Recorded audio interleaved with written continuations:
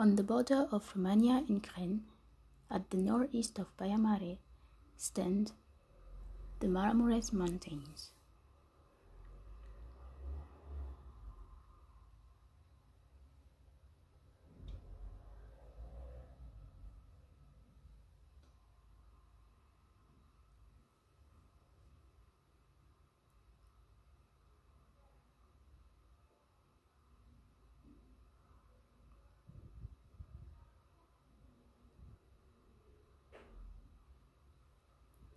The Loire Valley enclosed by Tigris and Rhénane Mountain, retained by the Tisa and Viseu rivers.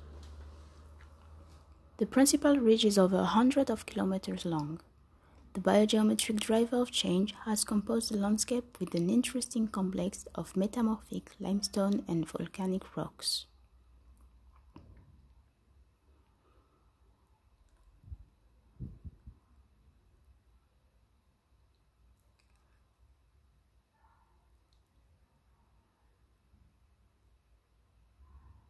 The region shelters thousands of species and a large group of endemic creatures.